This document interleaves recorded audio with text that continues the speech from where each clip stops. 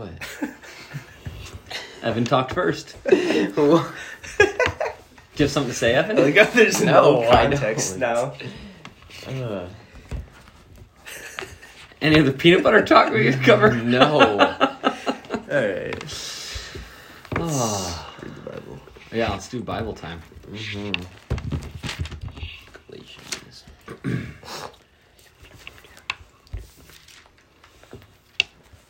Ephesians. Oh. Yeah. Oh, Galatians is Friday night. Yeah, I forget. Mix them up. Ephesians 2. Where did we end last? 16? Yeah. Yeah. Okay. So, first thing we got to do. Pray. All right, who wants to pray? Remember, you're being recorded. Oh. Sorry. This will forever be imprinted in heaven Mm-hmm. and played back Mm-hmm. when you stand before the throne. Mm-hmm. Who wants to pray? I'll pray. Yes. Okay. Dear Heavenly Father, I thank you so much for this time. I thank you for this opportunity for us to,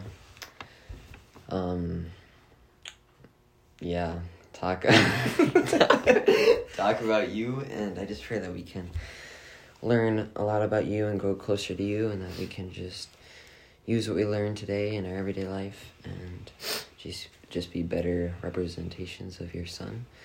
And I just pray your hand over this time, and in Jesus' name, amen. Amen. All right, Evan, why don't you read verse 17? We'll go around one verse at a time. And he came and preached peace to you who were far off, and peace to those who were near. For through him we both have access in one spirit to the Father. So then you are no longer strangers and aliens, but you are fellow citizens with the saints and members of the household of God.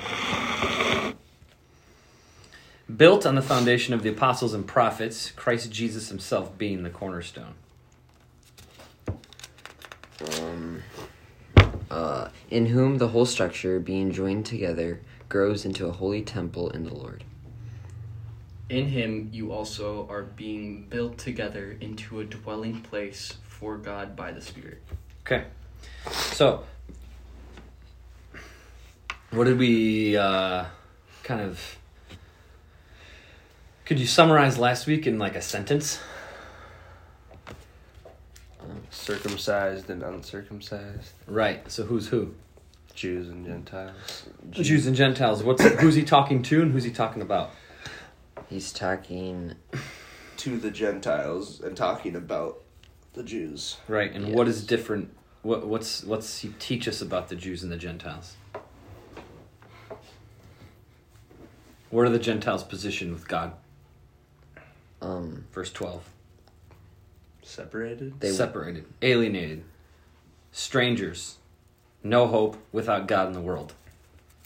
But now, verse 13, in Christ Jesus, you who were once far off have been brought near by the blood of Christ. So, Gentiles are, I'm going to use a very important phrase here, Gentiles are grafted in. You'll see why that's important later. Okay. Gentiles are grafted in to the family of God. That doesn't mean he makes them Jews or makes them Israelites, though he does make them God's people. And so what Paul is teaching the Ephesians is, hey, remember we talked about this last week. Abraham's Jewish, he's the father of the Hebrews, right? So Abraham's Jewish, a majority of the characters in the Old Testament are Jewish. The Old Testament is the story of the Jews. The gospel, the law is Jewish. The leaders are Jewish. The Bible centers on Jewish people. You get to the New Testament, the Pharisees are Jewish. The religious leaders are Jewish. The Jesus is born, Jesus is Jewish. The apostles are Jewish. The gospel is Jewish. And when they preach the gospel after Jesus dies and resurrects and ascends to heaven, the apostles go and preach the gospel to who?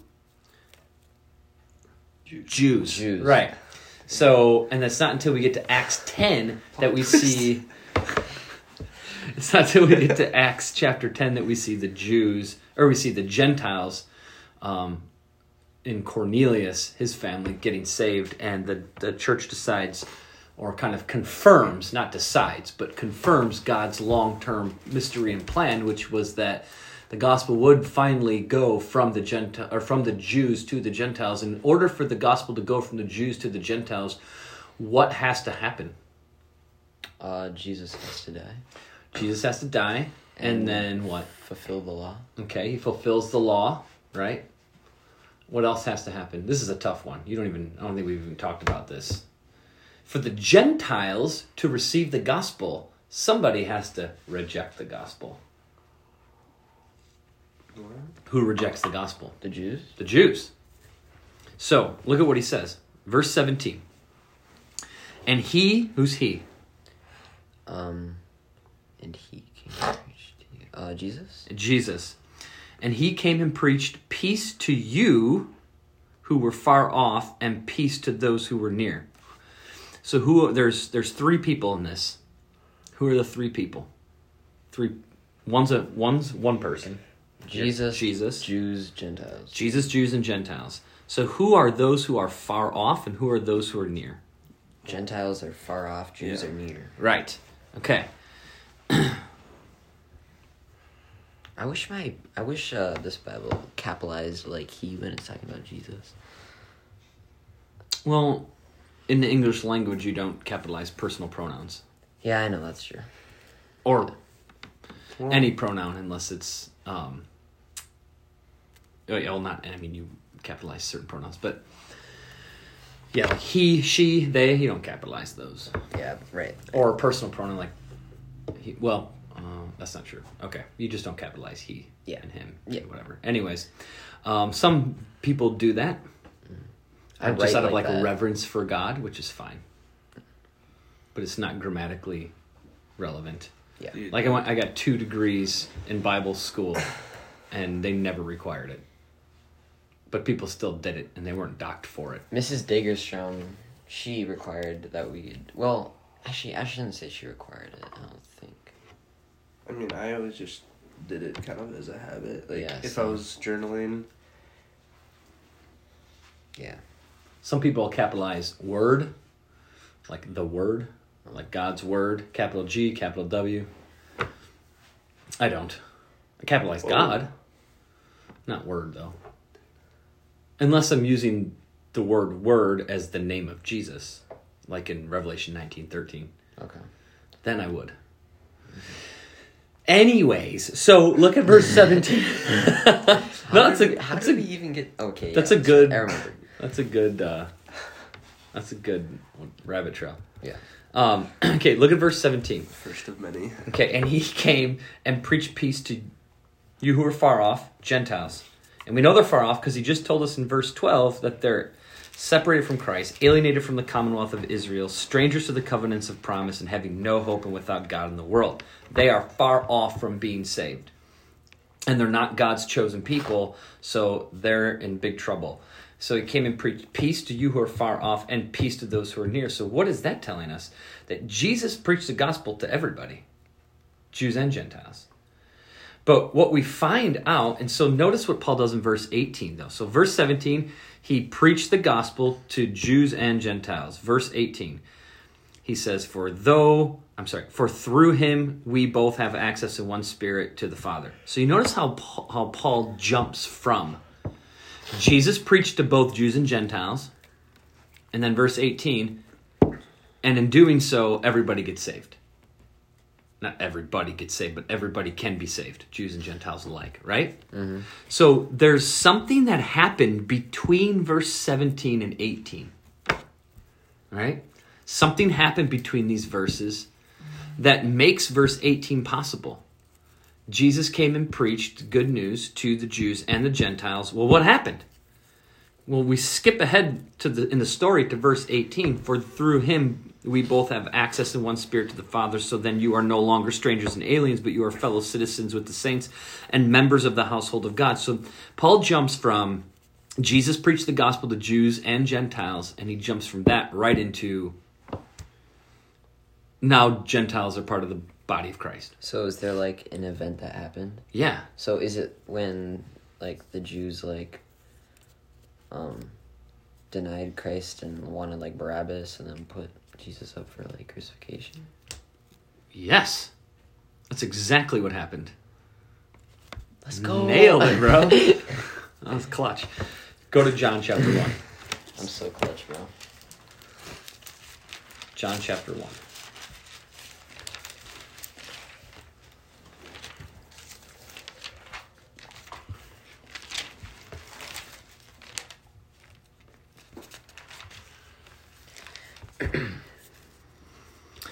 Okay.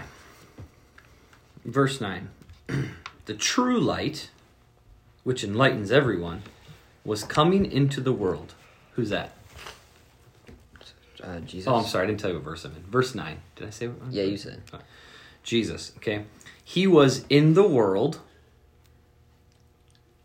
and the world was made through him, yet the world, what? Did not know him? Did not know him. He came to his own, and his own people did not receive him.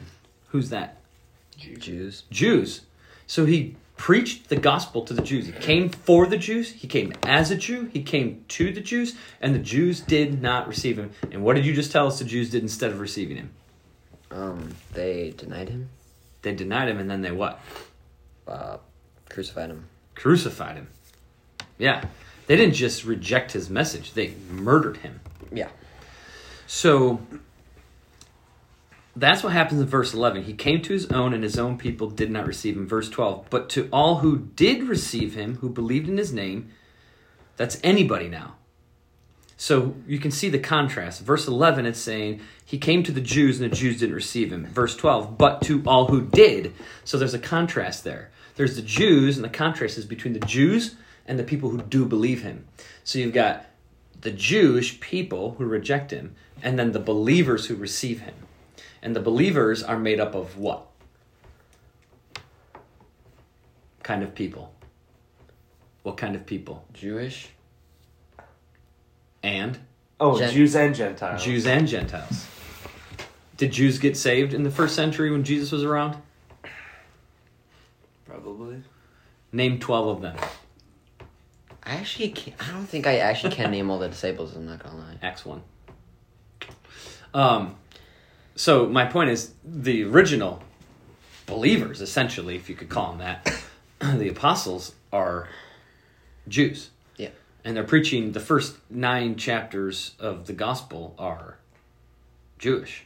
And Jews getting saved, right? I mean, mainly, it's mainly Jews who are getting saved. So tons of Jews got saved. He's not saying no Jews got saved. He's saying that, in general, the Jewish people rejected him. In fact, the Jewish people killed him. And that opened up the door to the gospel being available to everybody. So now all who receive him, who believe in his name, have the right to become children of God. Would it be kind of similar to say that, people will say, like, America has rejected God, but that doesn't mean every American is not saved? Kind of like in general. Would that be... Well, or is that I kind can of different? answer that in Romans 11 because that's where I'm at right now anyways. Okay. So go to Romans 11.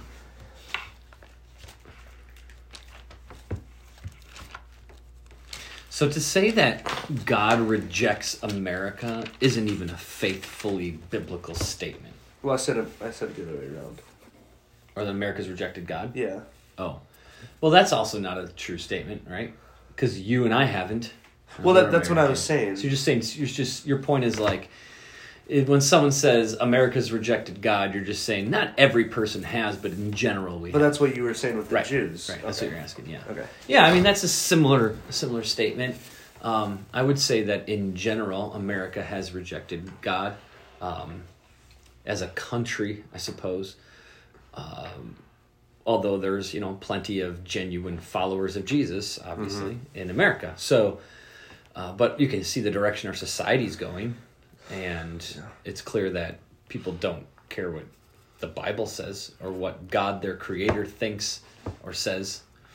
And so, and neither did Israel. And so, Romans 11. Okay, so what we're going to see here is Paul is going to fill us in with information that should be in between Ephesians 2:17 and 2:18.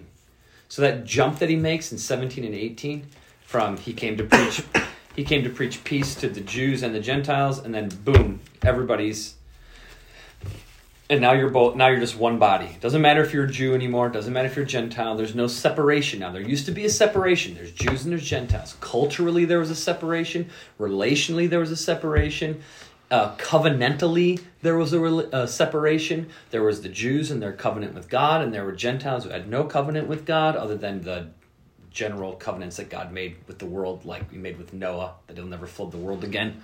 That's a worldwide covenant he makes with the whole world. So, but there's a big difference between the Jews and the Gentiles before Christ. So when Christ comes, like we just read in Ephesians 2, he breaks down that dividing wall of hostility, and there's no longer a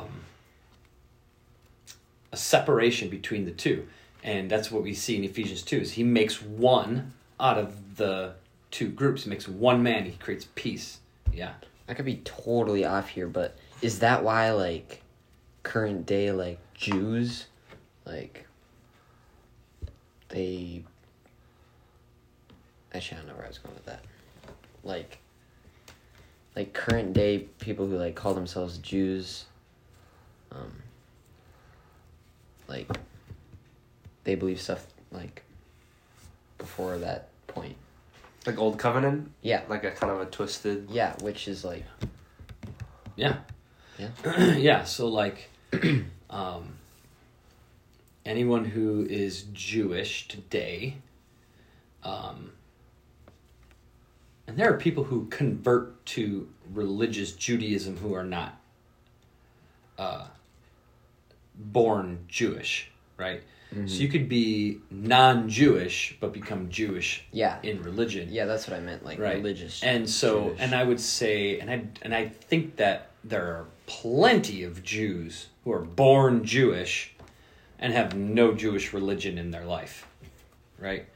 And then there are religious Jews, whether they're born Jewish or not, and many of them are, follow the Old Testament, and they're still hoping for a Messiah, you know, and they probably believe most of the Old Testament, at least the first 5 books. And Jesus says in John chapter 4, the Old Testament testifies about me. And that's what Peter said to the Ethiopian.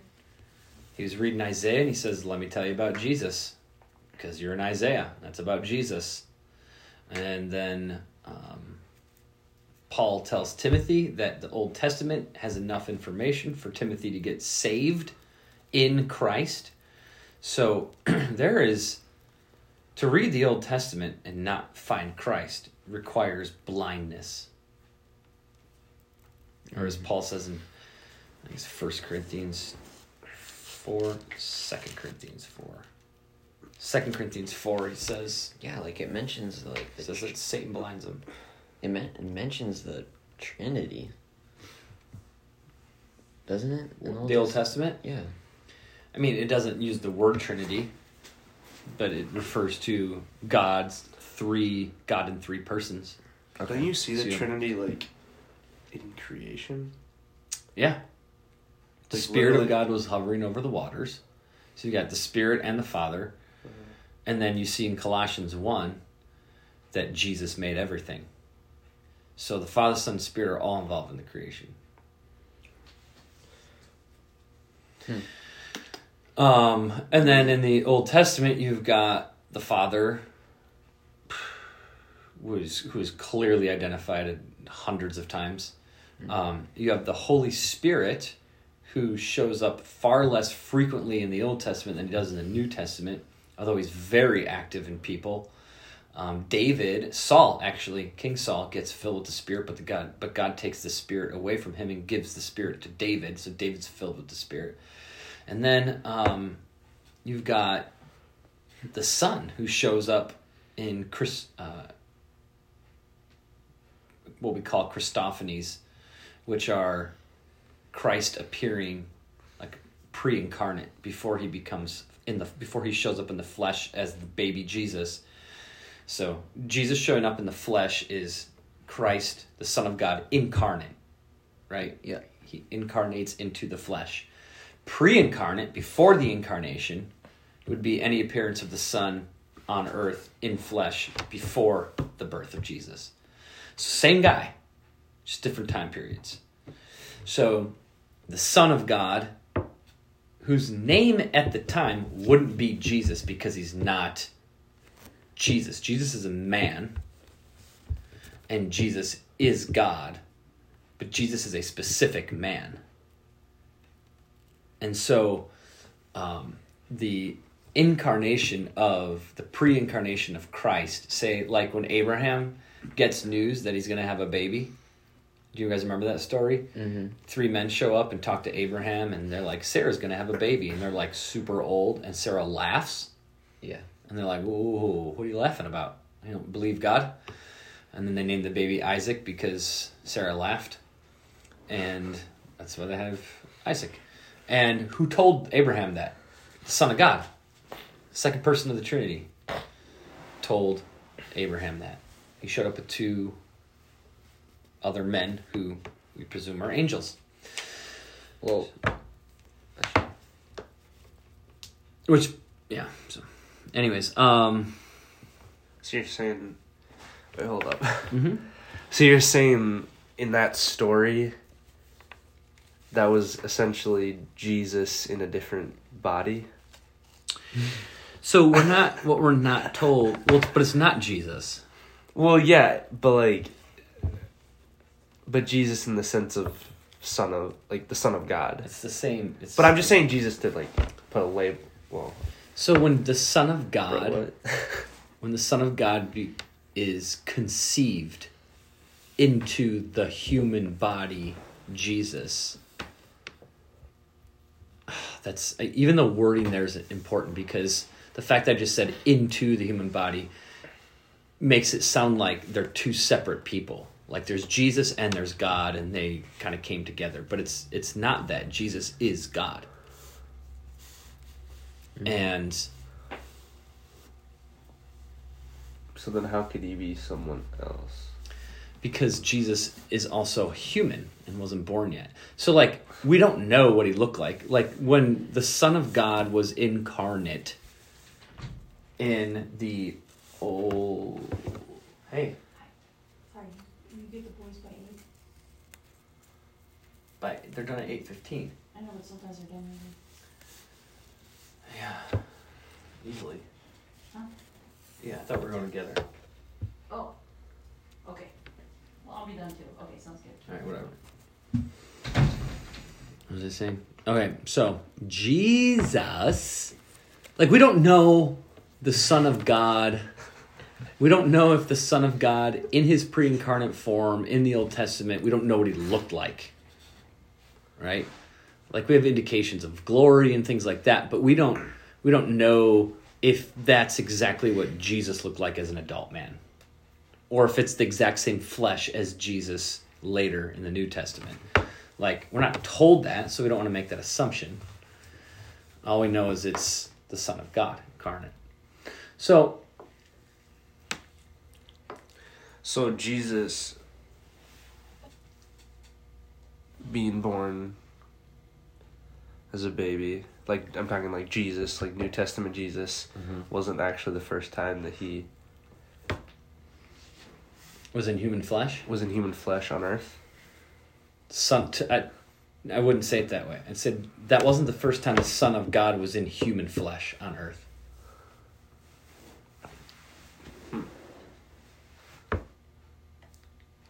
But when God becomes human in Jesus, that's an eternal placement. Think about this. For eternity past, from before the beginning, we cannot fathom time. the timelessness of God. We just can't fathom it, right? Like, it's just beyond us. It's like to imagine that there was no beginning to God. Like, there was no start. He wasn't born. He didn't just come to be. He's just there. We literally, he created our reality to be restrained by time. He created our minds and our experiences to be successions of moments. So there are attributes of God that we call communicable attributes and incommunicable attributes. Okay, so communicable attributes are attributes that God shares with us. Incommunicable attributes are attributes that God does not share with us. So what does God share with us? God is loving, patient, kind, good, righteous, holy. He shares those attributes with us because we're made in his image and likeness. And so we are also can be loving, kind, good, patient, whatever, forgiving. We can speak the truth like God speaks the truth. So there's a lot of characteristics and attributes of God that he shares with us. We call those communicable attributes. The non-communicable or incommunicable attributes of God are things like he's all-powerful. He doesn't share that with us. He's all-knowing. He's all-present. Okay? He is eternal. Now, in some ways, he shares eternity with us in the sense that we will live on for eternity. But we also aren't eternal by nature. We were created. He is eternal in nature. It's only eternal, like, one direction. Yeah, exactly. His eternality is both directions, right? And so the eternality of God, so when he makes us, he is timeless. There is no successions of moments for God.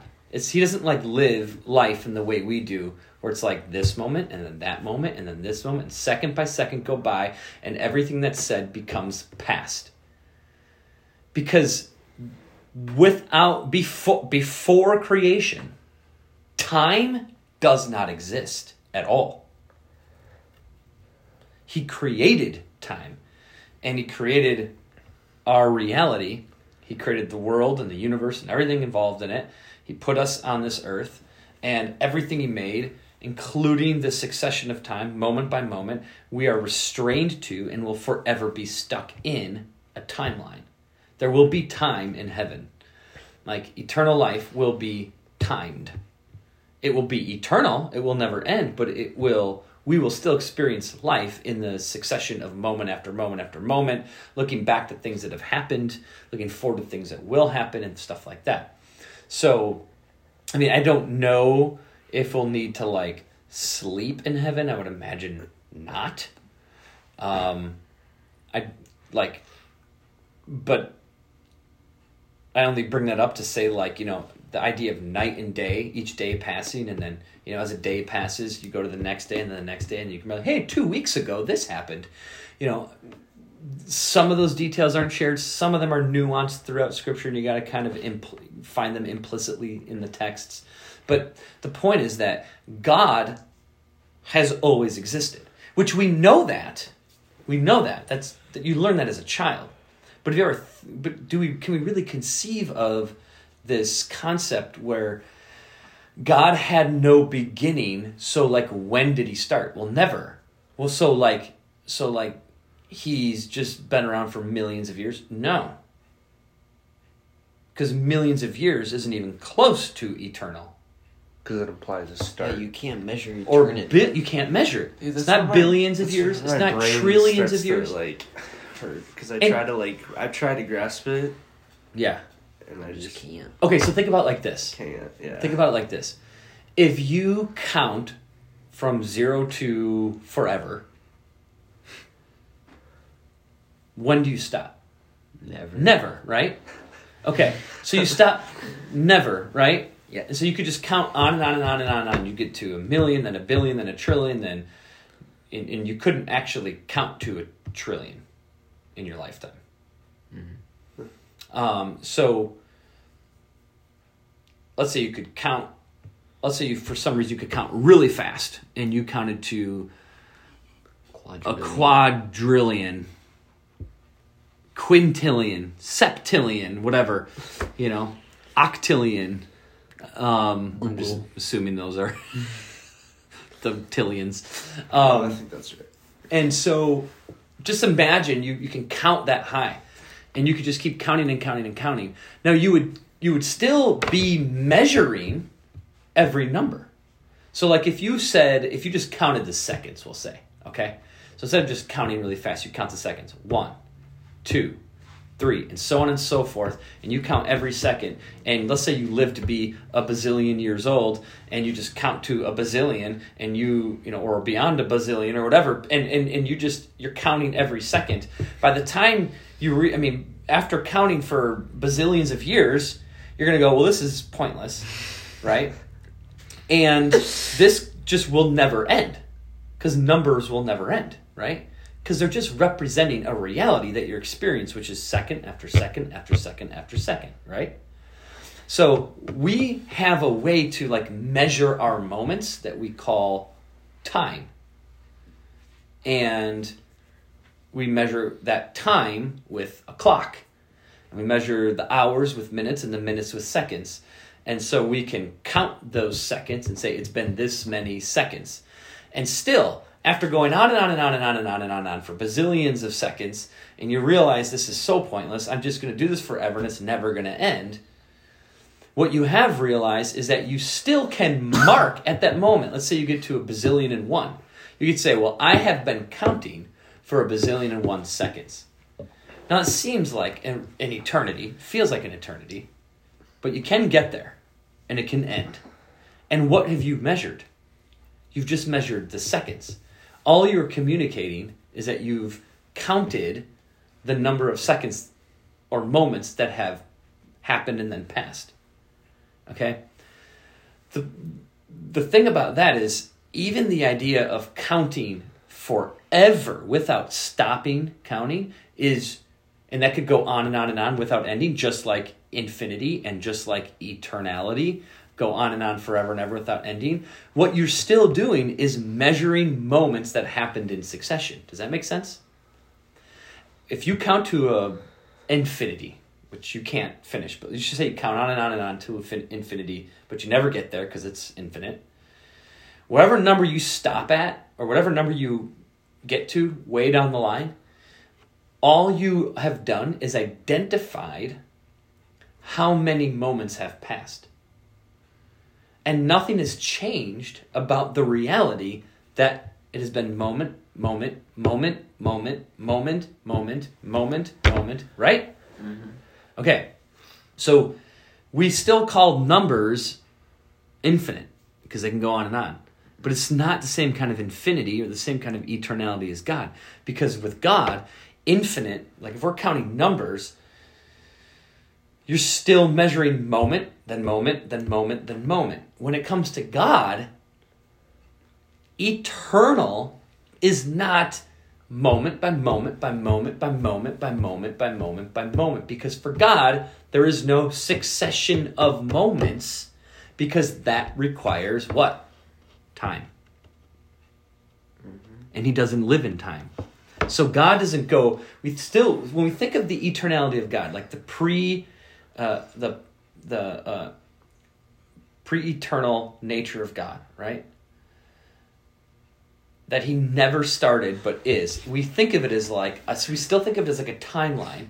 And God's way, way, way, way, way, way, way down at the end of the timeline. And we just can't see the end. And we just can't see the end, but we know he's been there forever. And here he comes zooming up the timeline, stops at us, creates us, lives through that timeline with us, and then goes on to eternity with us forever. And it's like, nope, because you've just put God in a succession of moments, which requires time, which he did not create until he created us.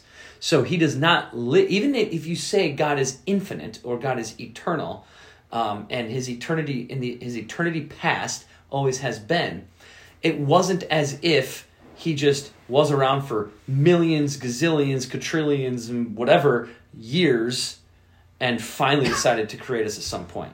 There was no succession of time or moments that God was living through for a long period of time and then finally decided to make us. Because God isn't in a realm of time. So he is just, he's in himself.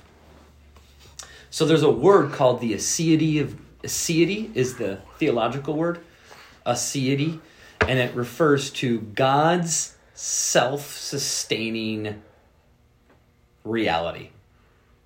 God is himself.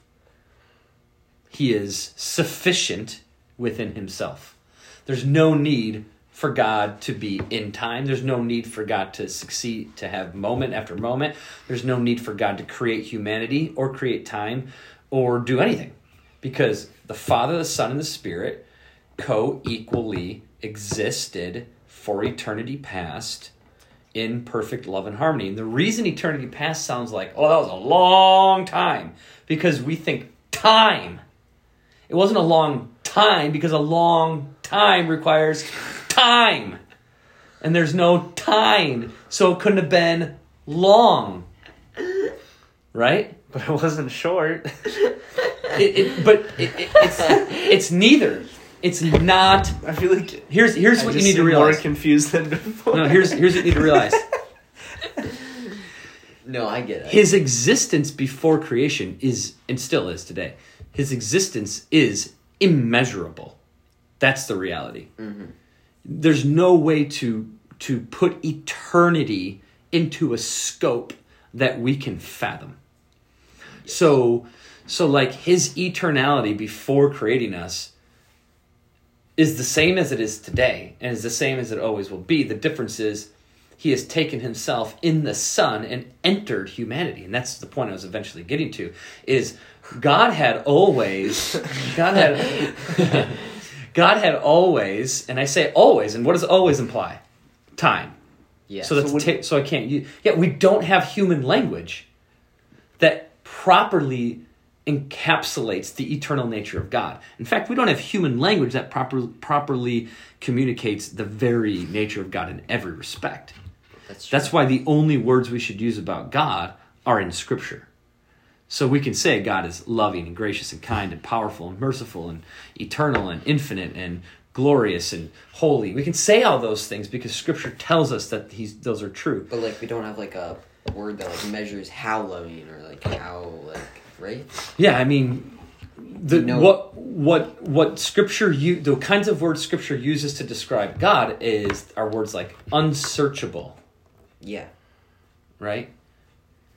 And so, like, he's unfathomable, incomprehensible, unsearchable, unbelievable. He's beyond our comprehension. I mean, there's just no other way to put it. And so, to think of God in eternity past, we tend to think of God just existing, Father, Son, and Spirit, standing around in darkness, which can't be possible because there's no darkness in God, so it has to be light, brightness. His glory is brightness. It's always pictured in Scripture as brightness. In fact, the word glory literally means brightness. But he created light. So no. He created light for us. But what does 1 John chapter 1 verse 5 say? God is what? Light. Right. So he is light. Is it different than like? Correct. So the lights that are on in this room, right? The fluorescent lights in this room, or the light that comes from the sun, or any other kind of light, is simply a reflection of God revealing part of his nature in creation. That's why he created the world with the day has light and the night has the darkness, to show the contrast between light and darkness. That's actually cool. God and... So, what was happening before creation then? My God. So this is a great question. Is he just floating around and stuff? So again, you can't say that. I know. What can you say? Okay, so what you can say, and what we also need to clarify the things is we need to be careful that we can still say things that aren't necessarily true, because we have to use our limited human language to describe things that are beyond human language, right? Yeah. So we have to say, like what did you just say? Floating around? Yeah. Right. Well, God's not floating because that would require what? Land. Space. Area. Space. It would require land, sky, gravity, space. or just forget land, gravity, and sky. Like- It would require the concept of space. It would require the idea that there is a realm in which God is existing. And if God is within anything, whether it's time or space, if God is within it, then it is greater than God. Could you say And that's not possible. Could you say he was existing? Yes. Let's go. Dude. Wow. So I would put it like this. Before God creates, and again, keeping in mind that he is not eternally existing. But implying before implies time. Right, but we can say that because we're in time. Okay. And so before he made us, right? And you know, Charlie, that's a great point, because for God, the idea of before and after is irrelevant. Because we've talked about this before in study, is God is just as much with David, King David, right now as he is with us, because time is all outside of. That like Yes. hurts my Outside of brain time. because I get it though. Because we're restricted to time. I know it's true, but like I'm just kind of believing it because It's the Bible. the Bible says it, not because I actually can make sense of it in my own brain. Exactly. That's a good statement. And that's Like I ultimate. believe it. Like I'm essentially just Faith. having faith that Faith. that's true. I'm not like, oh, like here's a Bible verse that helps me logically work through it in my brain. It's like, okay, God says, he's always been, so I believe that. Mm-hmm. Can I make sense of it in my brain? No, but And we try to make sense of it. So how do we make sense of it? We think of eternity as a timeline that never started, goes on forever, and he's just like hanging out, and like 10 gazillion, quadrillion, bazillion years later, he's like, hey, should we like make something? Right? It's like not even. I got an idea. So what is God before creation? He hasn't changed at all. So Scripture tells us that God is the same yesterday, today, and forever. Specifically says Jesus is the same yesterday, today, forever. God does not change. We know that from Scripture. He does not change due to any shadow or light. Nothing affects him. Mm-hmm. He affects everything. Nothing manipulates God or his experience or his existence. So prior to creation, again, no timeline.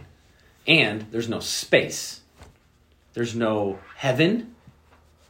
There's no heaven. Yep. He created the heavens. Okay?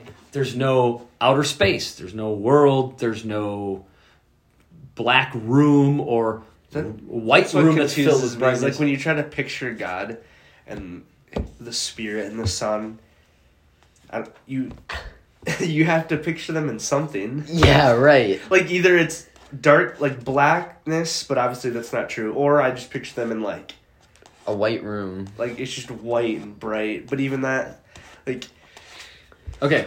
So what does Jesus say about in John chapter 4? What does Jesus say about God the Father? God the Father is. Do you guys know?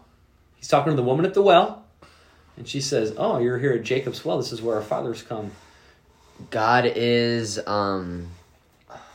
really cool. And she's talking about how people come to this well to worship, and Jesus says true worshipers will worship God in blank and blank, in blank and truth, because God Life. is Life. True worshipers of God will worship God in blank and truth, because God is blank. Same word. John 1:4. John 4. I feel like I know this. 24, maybe. Love No. him. No. Tell us. Keep guessing. What? I bet I actually probably could have figured this out. Well, what is it? Spirit. Spirit. God is, he says, God is spirit, and those who worship him in spirit and truth. And so, God is spirit. So before Jesus becomes flesh, God the Father, God the Son, and God the Spirit are not physical entities at all. Spirit. There's no physical realm. What we think of as the physical realm was a creation. There was no matter. There was no energy from matter. There were no molecules. There was no air. There was just God in his existence. And his existence was the Father, the Son, and the Spirit, co-equally, one God, so united as one that their unity is genuinely beyond our comprehension. And the fact that God would unite us to that union is an insurmountable amount of grace. So, Father, Son, Spirit, co-equally existing in each other's own single yet three distinct personalities, one God, three distinct personalities expressed as Father, Son, Spirit, existing in the pleasure of himself. Yeah. Not bodies, not floating, no matter, no Did they have time. senses? Like voices Yeah. or sight? Well, the thing is, there But that's doesn't- a physical. those are all creation. physical. So like God is so there's a word called anthropomorphism. Do you guys know what that is? When you give something that isn't human qualities, right? You give something that isn't human. Like if I take this cup and the cup is walking, Yeah. that's an anthropomorphic statement because the cup isn't a human and it can't walk, right? So to give God gives himself anthropomorphic traits in Scripture. He talks about his eyes and his hands and his feet and his heart and his mind and his whatever, and his speech, right? So he has words, he talks, he sees, he hears, he does.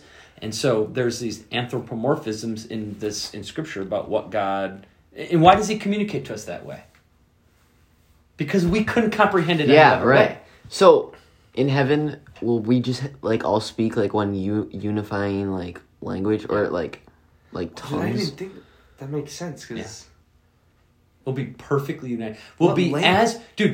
we'll be as united as the Father, Son, and Spirit as I just described before the creation. So listen, this is huge. Name. What? We're gonna know everybody's name if they have names. will you have different names? I don't know. Will I still be Charlie? I mean, I think we'll have the same names. And the only reason I would say that is because he writes our name in the book of life. Yeah. So that maybe implies that it's the same name. Will that Spirit name be number different? 37.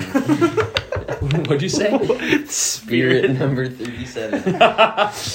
No, because we'll have bodies. Yeah, right. We won't be spirits. We'll have bodies. Yep. So this is the beauty. Am Listen. I gonna be jacked? Oh, yeah. Dude. No, actually. You think you can ball now, man.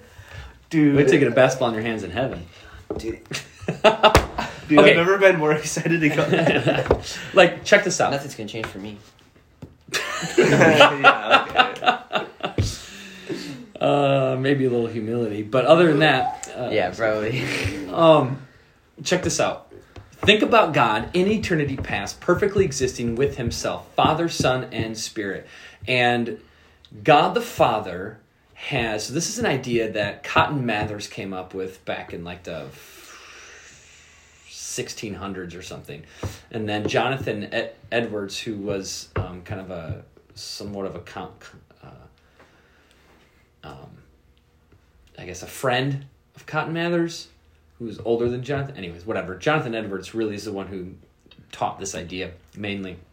And so Jonathan Edwards describes the Trinity as this. You have the Father. Okay? Now, I'm going to have to use language, and this is something that Jonathan Edwards admits. It's difficult to describe the eternal nature of God himself with human language without inappropriately describing him. Right? So I'm going to use words that aren't actually true of him, but we have no other word to use. So I'll explain what I'm saying. God the Father exists. God the Father, is he all-knowing? Yes. Is he perfect? Yes. Is he all-powerful and all-present and amazing? Yeah. Is there anything in existence that's more worth the worship and love? Is there anything worth it more than him? No. No. Okay, so the Father has an idea about himself, right?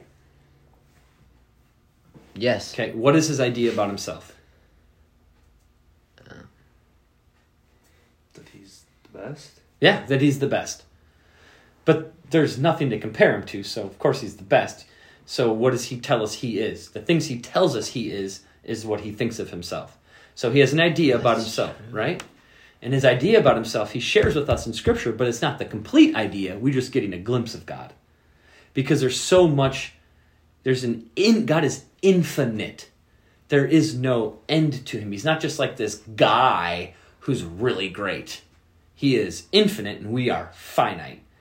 So remember the comparison between us and an ant and God and us? Mm-hmm. Okay? And how the difference between us and an ant is this tiny little gap. And the difference between God and us is not a gap at all, because a gap would require two ends. And there's no end to God because he's infinite. So there is no gap. It's just an eternal gap. Right? So his infinite nature is genuinely mind-blowing. Okay? And so God is fully aware of himself. It is the aseity of God. He is sustainable in himself and of himself. And he needs nothing else. He needs nothing. Okay?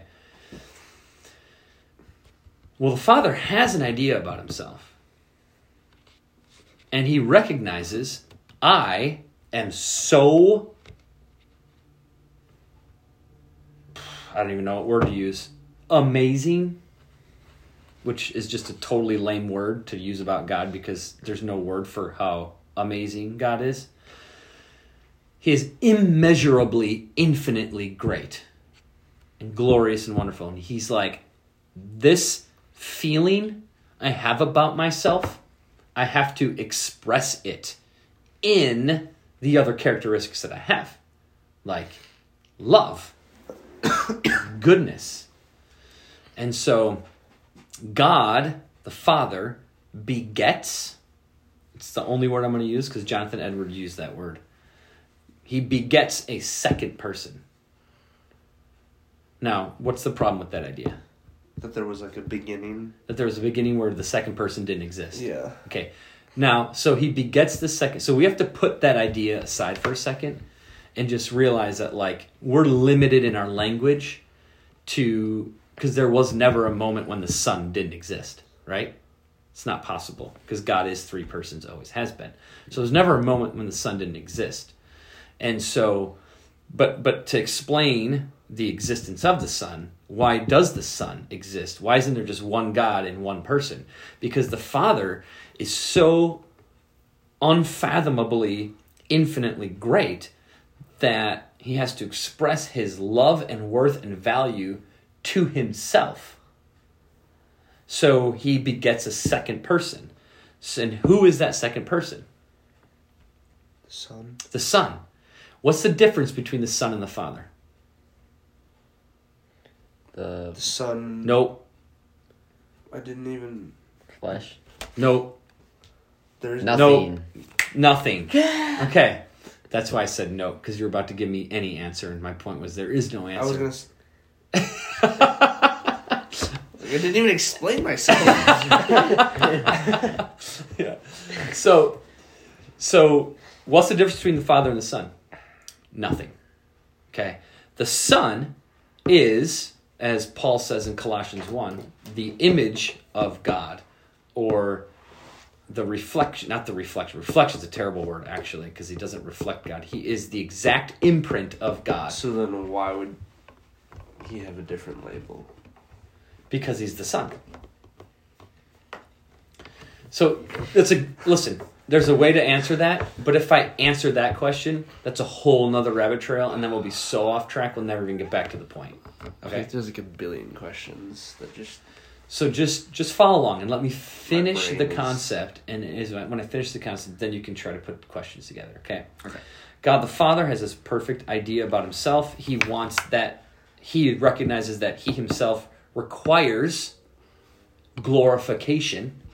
And the way to glorify himself is to beget a second person upon whom he can share that glory. So he looks at the Son, and does he see something different than himself? No. What does he see? Himself. Himself. Is it a copy of himself?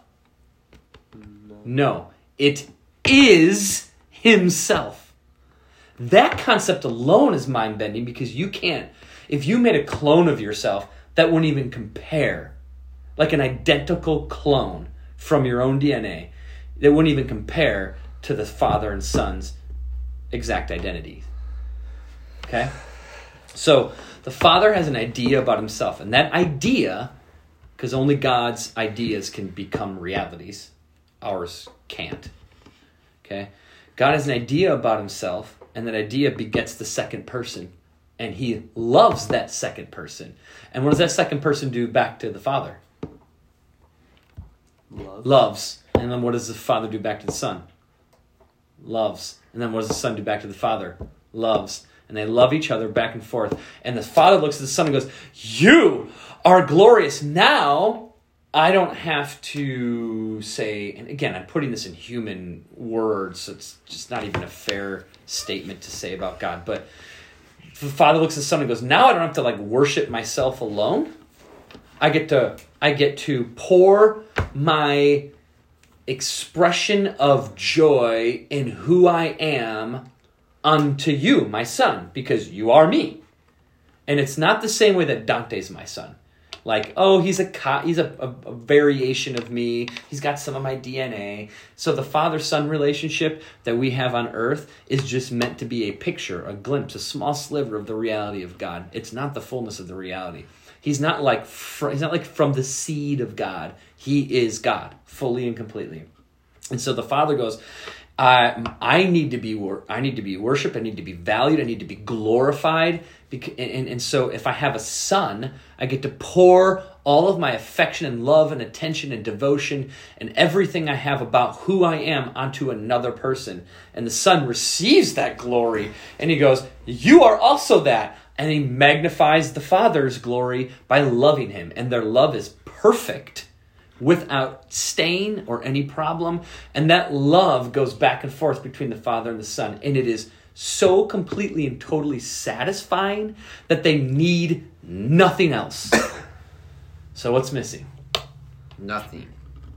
The Spirit. The Spirit. However, you're not wrong. Nothing is missing from what I just told you. The only thing that's missing from what I just told you is a word that we would change in what I just told you. What did I say the Father and the Son are doing to each other? Oh, I know. What are they doing to each other? They're loving. They're loving each other. And that love is the Spirit. That love is the Spirit. Dang. So the Father and the Son, the Father has an idea about himself. It begets the idea of the Son. The Son has an idea about the Father, and that they recognize their own value and worth, and they express it to each other in love. And the love between the Father and Son is so magnificently glorious that their idea, just like the Father's idea about himself begets the Son, their idea about each other begets a third person, Spirit, who is fully God, because God is what? Love. So now you've got Father, Son, and Spirit existing in this perfect expression of glory and love and every wonderful thing you cannot imagine. There's no space, there's no room, there's no matter, there's no time. It's just infinite value that is truly incomprehensible to us. And so I say all that to get to this point, which I was trying to get to earlier. That all leads to, that is all the Father and the Son and the Spirit have ever known for eternity past. And and the Father, the Son, and the Spirit say to each other, without argument, because they're the same mind, say to each other, "Let us make man. Let us create the world. Let us make the earth and the sun and the stars and the moon and the trees and the water and the animals and the fish and the birds." And then Verse 26 of Genesis chapter 1, let us make man, how? In our image and in our likeness. Why? So that 4,000 years later, the second person of the Trinity would leave that eternally perfect union with the Father and become what? Human. Human. Dude, think about what I just described. The Father, the idea of himself begetting the Son, and the Father, Son, and Spirit, none of them never existed. All three of them always existed. The begetting that they have in each other is not a creating, or like the Father was first, and then he had the Son, and then they had the Spirit. Not like that at all. They just always have been. How? Incomprehensible. So the reality that this is all the Son has ever experienced or known is the perfect, pure, wonderful, unimaginable glory of his Father, and that the Father, and he loves the Father in a way that we genuinely have never experienced. And the Father returns that love to the Son. The Son is like, oh, whoa. Every moment is like, oh my goodness, wow. It's pure satisfaction, endless joy. It's a perfection that the Son knows that we have never known. And then that Son enters human flesh. And when does he get to go back to where he was in the perfect presence of the Father, where he's not in a body anymore and he's just the Son living in that eternity past? When does he go back to that? When? It's a trick question. Never. Because he's always going to be in body. He's always going to be in... Do you... Listen. Listen to me, guys. Listen. Do you have any idea the magnitude of that sacrifice? That the Son of God, who for eternity has only enjoyed the perfect presence of the Father in the love of the Father, which is the Spirit, having this perfect union of love and joy and things we can't understand, he leaves that forever. Bruh. To enter human flesh, to become a baby, to become dependent, to need his mother, to live a life that we couldn't live, and then to die for all of us who reject him constantly. And he has seen the glory of God, and that's all he's ever known. And now he's walking around with us and going, you guys got to be kidding me. Have you seen what I've seen? And you're going to choose to live these lives that's, I'm going to play a game, and I'm going to buy a house, and I'm going to drive a car, and I'm going to do this, and I'm going to care about things that are meaningless. I've seen the Father. I've only ever experienced the Father. Trust me, that's all you want. And that's why he came, to tell us, what are you doing with your life? You need God. That's all there is to it. I've been there. I'm here to testify of the glory and the greatness and the worth and the value. And you are wasting your life on anything other than God. It is a total waste. And then he enters that flesh, lives that life, humbles himself to leave that perfect presence of God, to leave that perfect communion that he's only ever known, to live in the flesh, to become flesh, and to stay in the flesh for eternity. And the Father rewards the Son with his eternal glory. Hebrews chapter 12 says that Jesus, for the joy that was set before him, endured the cross. Meaning what's the joy that's set before him? What Hebrews 12 tells us is the joy that was set before him is the throne that he gets to sit on at the right hand of the Father. So what is Jesus looking forward to? Getting back to the presence of his Father. And he's like, if I have to endure this cross and suffer this pain, sacrifice my life to get back to being with the Father, so be it. Worth it. And by doing so, I will not only get to go back to the presence of the Father, I get to bring a whole people with me. And they all get to share in the glory, and the Father's glory will be magnified even more because there'll be more people who cherish it. Bruh. And the Son now lives in the human flesh for eternity. He gave up that perfect spiritual union. I shouldn't say gave up spiritual union. He gave up the union in spirit to become flesh so that he could return to it in spirit and in flesh for eternity to reign forever. And he did it just to bring us along. That's grace. That's the gospel. So when you think about the gospel in those terms, doesn't it feel like the gospel that you hear preached in the church, doesn't it make that gospel sound kind of lame? Yeah. I mean, it's not lame because it's still powerful. It's still the same gospel, but all we ever talk about is Jesus loves you and died on the cross for your sins. It's like understated would be. That's kind of how I would say that. Yeah. I mean, it's to say that Jesus lived, died for your sins, rose from the grave is not in any way, shape, or form a bad thing to say. It's true, and it is the gospel, and it is. Those statements in and of themselves are massively powerful. But when you become a believer and you dig into the Word, you start to grow in your knowledge of the gospel. And what you guys just got to experience is a little bit of growth in your knowledge of the gospel, because we just got to take your gospel, which was a little, maybe like a nugget in your mind, and we got to expand it a little bit. We had to build it out, get to kind of blow it up like a balloon, like, and now, boom, your gospel just got a little bigger, right? Because why did your gospel get bigger? What changed? What has changed since before we started and now?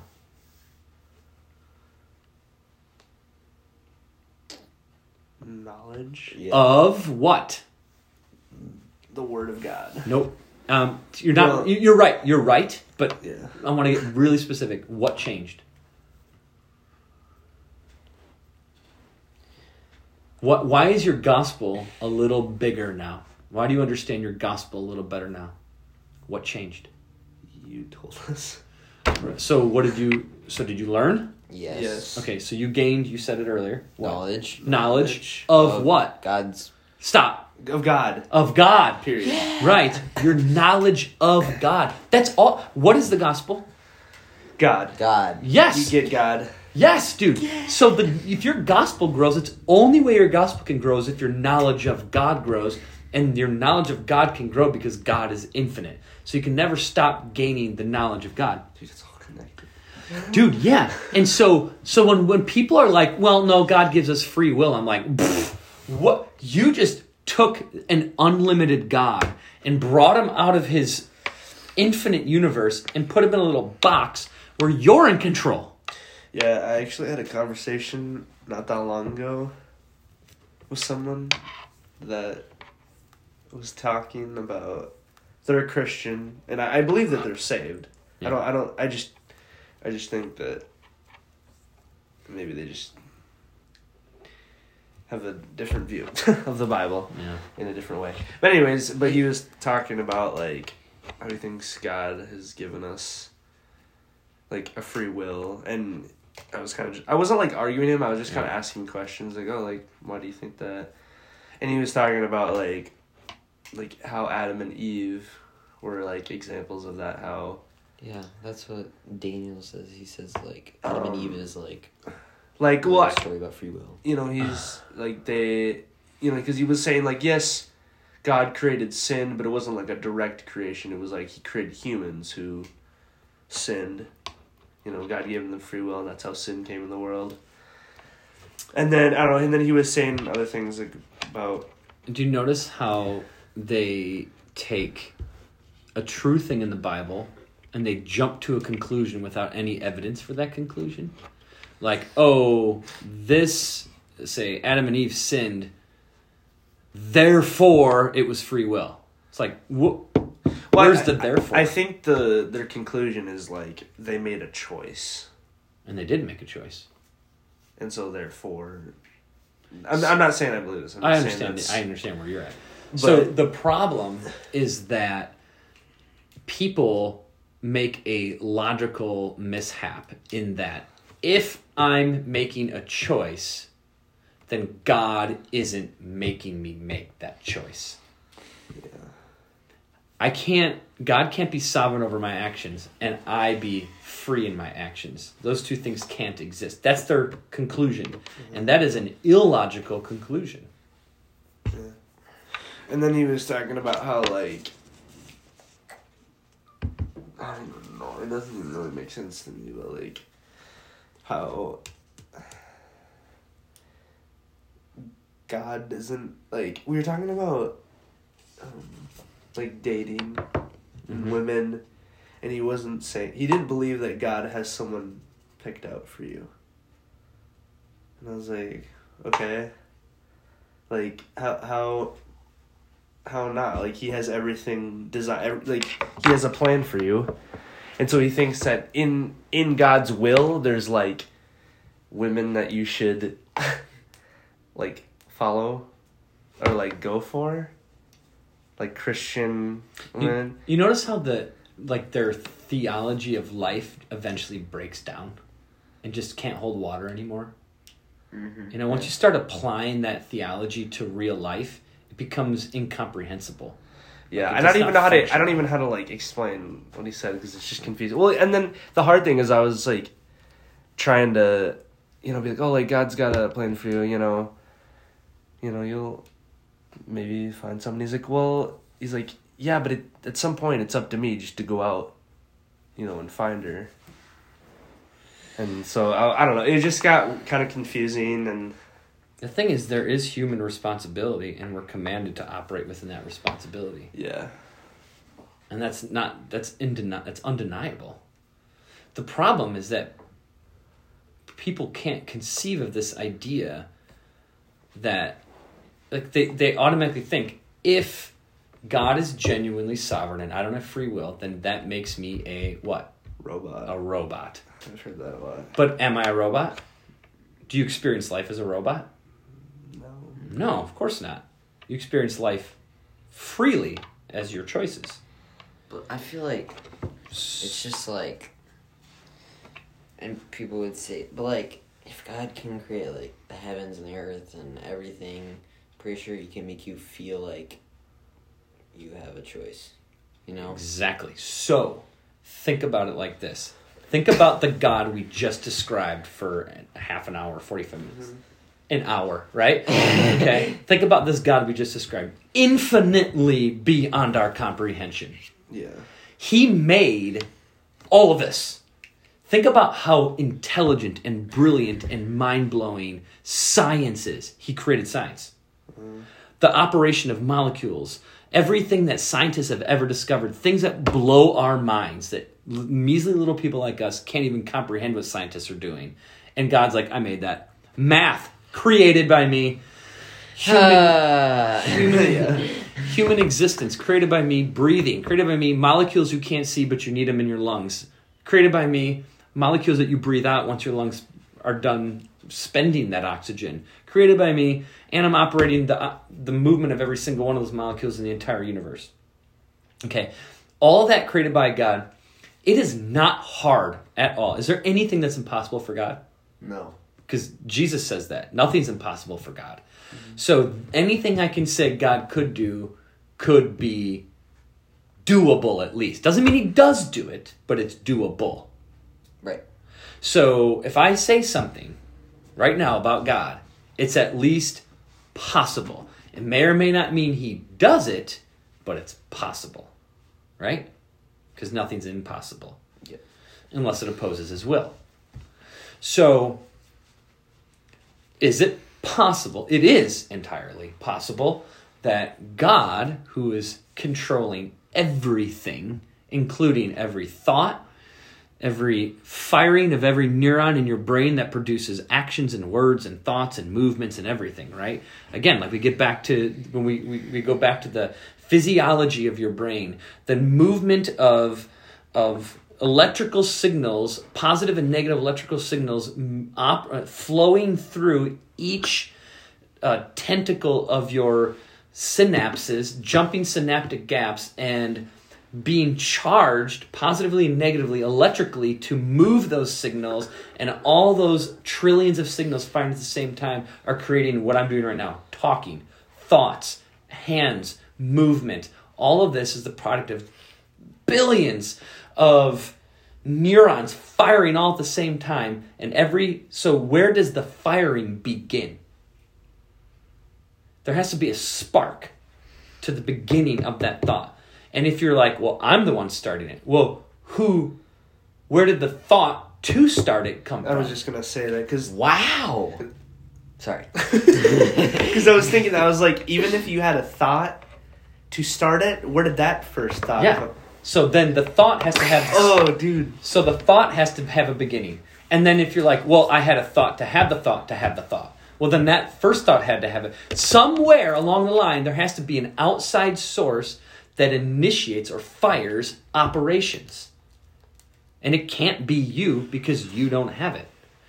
So ultimately, God is in control of all of these molecules in all of the universe, and he puts these molecules together and makes hard wooden tables, and he makes human beings, and he operates the electrical firing in their brains that creates signals and thoughts and movement and conversation, and all of reality is operated by God all at the same time.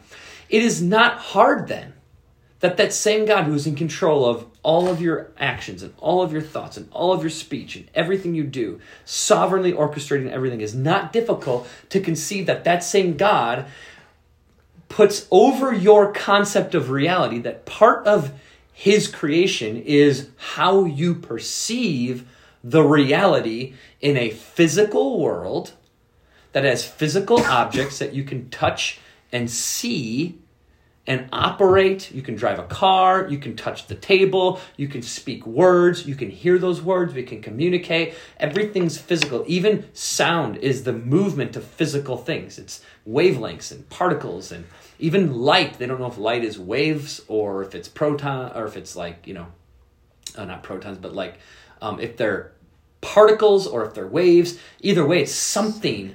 We can't see it, but it's still physical. Right? And so everything, it creates this reality. And this reality is the kind of the curtain that's in front of our eyes. And it's the way we operate and interact with the things that God has created. And behind that curtain is an operator who is making everything function. And yet he puts before you the experience of your reality being that you're the one who's in operation. And therefore commands you to do certain things and puts your choice in your will. He gives you a human will. You operate according to that human will. We can't call it free because he's sovereignly in control of it. But it is free in the sense that we feel and experience in our reality the operation of that will.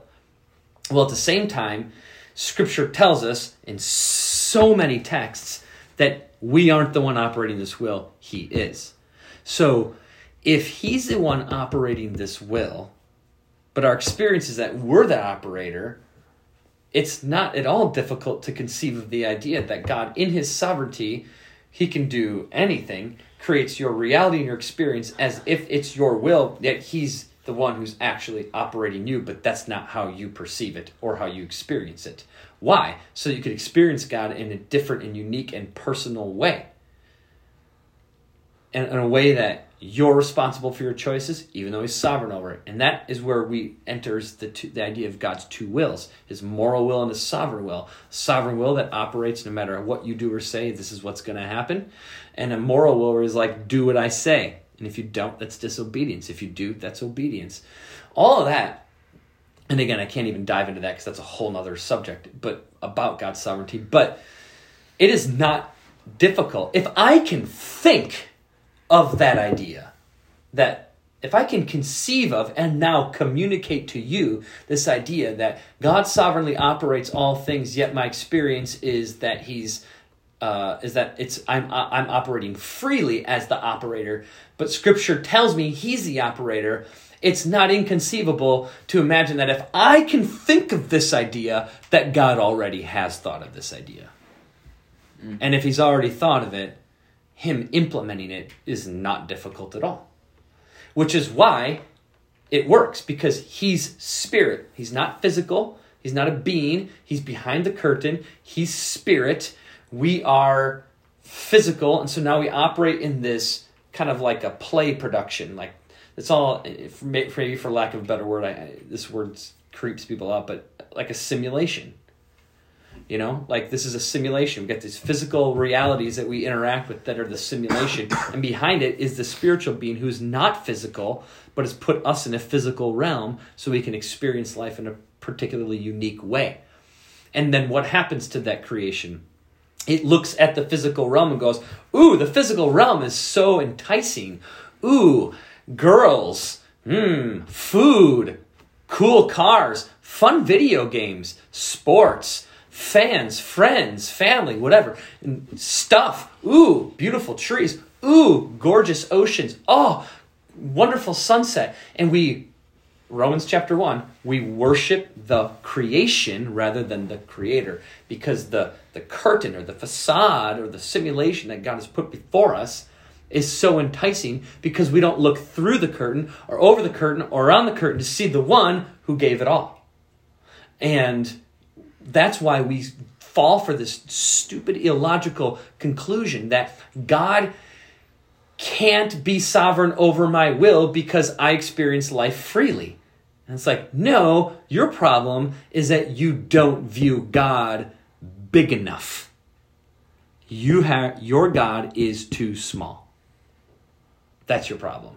You don't view the sovereignty of God the way Scripture describes it. And so your small view of God limits you to thinking that you are God and you're in control of you. How freaking arrogant and foolish and unbiblical and sinful. And you can, and this is why I say, you certainly can be a Christian and not know that, right? It is not required that you understand what I just said in order to be saved, right? Yes. Yeah. Okay. So there are Christians who don't believe that, and they're genuinely Christians. But I will say this. Can you actually move on to maturity without understanding these concepts about who God is? Can you continue to have a small little view of God and mature in your faith? I don't understand how. You can mature in certain ways. You can learn to be more obedient, and that's great. But who are you obeying? You're obeying your small God. It's hard to praise God if you don't understand the fullness of God. Well, obviously we don't, but like more of it. Oh gosh.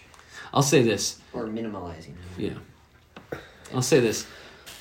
Everything I just described and explained should produce tons of what if and what about kind of questions, right? Well, if that's true, then, and so it should produce a gazillion questions. And those questions are probably going to be great questions. And I do believe I'd have an answer for them, because I can't think of a question I haven't heard of in these scenarios. And the Bible has an answer for every question I've ever been asked, at least, or any question I've even tried to think of. And maybe there's questions out there that I haven't been asked. That's very, very possible. But whatever questions you have, there's an answer. Now, the problem is we don't have time for them right now. So think of questions, okay? Write them down so you don't forget them, because you'll forget them, because I'm going to be gone for 2 weeks. So you're going to forget them. So write them down, bring them back, and we'll discuss them. Can I write down a question that I think someone else would say to you? Yes, Okay. yes. Questions that, like... Well, maybe you don't necessarily have, but just a question. Because, like, if I'm going to say this to, like, one of my friends, per se, I would know, like, I would feel like they would ask this question, and I want to know, like, how you would answer it, you know? I guess my question would be, how do I share that to someone? I would say... Because I don't feel like I know those things, but I don't feel like I could, like, really convince someone like you might be able to. Yeah. I guess convince is not really a wise word, but like... Yeah. Well, you want to convince believers of this because it's true. So convince is a good word. Okay. I'll say this. Keep in mind, I've been teaching the Bible for 20 years. I've been preaching the gospel for 20 years. I am far more practiced in communicating these things than you guys are. In fact, I've been practicing communicating these things before any of you were born. So keep in mind, you're probably not going to be able to put these thoughts together in the same way that I do. And I'm not saying I'm better at it. What I'm saying is I've practiced saying these things so many times. So how do I start practicing it? You have to study it. So there's two things that you really need to do to get to the point where you feel like you can communicate it. One, you need to pray And 2, you need to study, which is what I would tell any Christian. Get in the Word and pray. And study, and then start having conversations about it. Like we're having a conversation about it now. Like start having conversations with each other about it. Start having conversations with your friends about it. And don't start with people who are going to argue with you because you don't know what to say. Okay, so have conversations with people who agree with you and start working it out together. Christian and I, we sit in one of our offices and we just go at each other. But we're agreeing. We agree with each other, but we're just like, we're still arguing, but we don't disagree. So we're like arguing to build our argument together. You know, he's like, well, this verse says that. I'm like, yeah, true, but that verse says that. So what are we going to do with that? Well, I don't know. What are we going to do? I don't know. You tell me. You know. So we're not arguing against each other. We're arguing against a lie or a false belief to build a better belief. And so have conversations with each other. Have conversations by yourself. Dude, I'm in the car a lot, and all I do is talk through theology out loud in my car by myself. I like literally preach. So everything I've been saying for the last 5 minutes, the way I'm talking, just imagine I'm driving the car and I'm still talking to myself like this. And I'm saying, so if God does this, then God does that. And if he's like this and he's like that, and this verse says that, and da-da-da-da. And so I do that in the shower with like pretending like I'm a sports podcaster or something. No, I do that like in the shower, like when I'm like thinking of like a cool comeback to say to someone, you know, like if they like bully me. Like I'll bully myself so that I can create a good comeback. Bro, there's literally memes about that. Yeah. There's like when I'm in the shower. When I think of when I'm in the shower, literally me. The view or POV of the shampoo bottle getting reamed out by me after I had an argument with somebody That who is didn't know what to so say. me. I do that so much in the shower. So practice talking through it. And the reason you're practicing talking through it, you're not practicing the conversation so that you learn how to defeat somebody in an argument. That's not the goal. You're practicing the conversation because by talking it out loud, or even thinking through it in your mind, you're working through the kinks in doctrine. You're trying to perfect your doctrine. And if you find a kink and you're like, I don't know what to do with this, you take note of it and you work on it later or you try to figure it out. So all you're doing is practicing the way you think about who God is. And the more you practice thinking about God, the better you get at communicating it. Why do I think this way about God? Because I've read a lot about God. I've read Edwards and Piper and MacArthur and Cotton Mathers, and I've read, guys. Well, I've read the Bible, and I've read other ancient authors, and I had to do a lot of this reading for school, and some of this other reading I just enjoy reading, and I read the Bible a lot, and then I think about all these things that I'm reading, and I start contemplating them in my mind and start making conclusions. I'm like, well, these things are true, then this has to be true about God. Is that true about God? Well, only if the Word of God says it's true about God. So what does the Word of God say about God? And then I have to talk myself through it. It took me 20 years to get where I'm at, to understand what I understand. And even though I can communicate it to some degree, do I fully understand it? No. So it's not like you guys need to arrive at where I'm at. It's just like, I'm on the same journey you're on. We're just at different places. Sanctification. I'm still trying to figure out who God is, and I never will. And the more I discover what he's like, the more praise and glory he gets from me, because my mind is blown more and more. And then I hear people talk about God like he's just Superman, and I'm like, ugh, you have a lame God. How do you even worship him? You. I don't know. So, how do you communicate this with people that you know? You just practice. Practice thinking about God. Practice the art of knowing God better by getting in the Word, understanding him more, studying him, and then think about the things you're studying. Think about the things we're talking about. Contemplate them. Communicate them to yourself. Have a discussion with yourself. I mean, not even with yourself. Discuss it with God. Pray about it. Like, literally, dude, when I went on a retreat once, I had this huge suite that was like, I had all this room to walk around. And I literally walked around the living room of my suite for hours talking to God. I wasn't praying in the sense of like I was on my knees with my eyes closed praying. I was like, okay, God, I'm just going to talk to you. Like you're here in the room with me. And I just worked through doctrine and thoughts and theology, and I just talked to him. And I'm like, but you're like this, then what about that? And, and I'm like, but your word says, and so I'm talking to God about who he is. And I'm like, tell me what to think. Show me what to think. What is your, and I just, and I'm literally like, it's like sitting with Jesus in the first century and being like, tell me about God. It is like, it takes work. So, we'll get there. That's why we're doing this. Yep. All right. So, anyways, we didn't even get to Romans 11. Which comes off of the heels of Romans 9, which reveals God's elective sovereign purposes in salvation, how that flows into the purpose of Israel, so I guess it was tied to what we talked about in the sense that we were talking about God's sovereignty. But that was an hour and a half. All right, who wants to pray? I got it. Dante, you ever going to pray, dude? Dude, come on. What? Are you ever going to offer to pray? Yeah. All right. Do you want to? Yeah. Okay.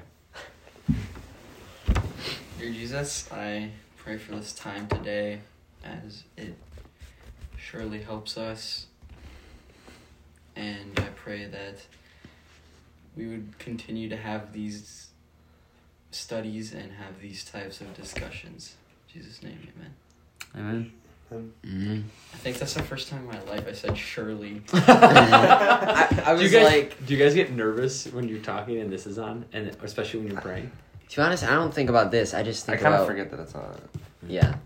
The only thing I think about is I've kind of have a slight cold, so like I was like holding in coughs and like sniffling. I was like, am I gonna listen back and just like, like, dude, you ruined the podcast. Well, the reason I thought about that you ruined it, Charlie. was when you were like screaming at Vinny for coughing, and I was like, I don't want to. No, that's because we're in the middle. I'm like in the middle of making this really important point, and he's like, It was like the loudest cough dude. ever. So I'm like, I'm like trying to cough. Vinny's a noisy kid. I swear I'm not a kid. All right, podcast, we're out. Make sure to like and subscribe. Make sure to like and subscribe. Next week, we're going to... If you've made it this far in the video, Please congratulations. unsubscribe. Please unsubscribe. Okay, seriously, bye.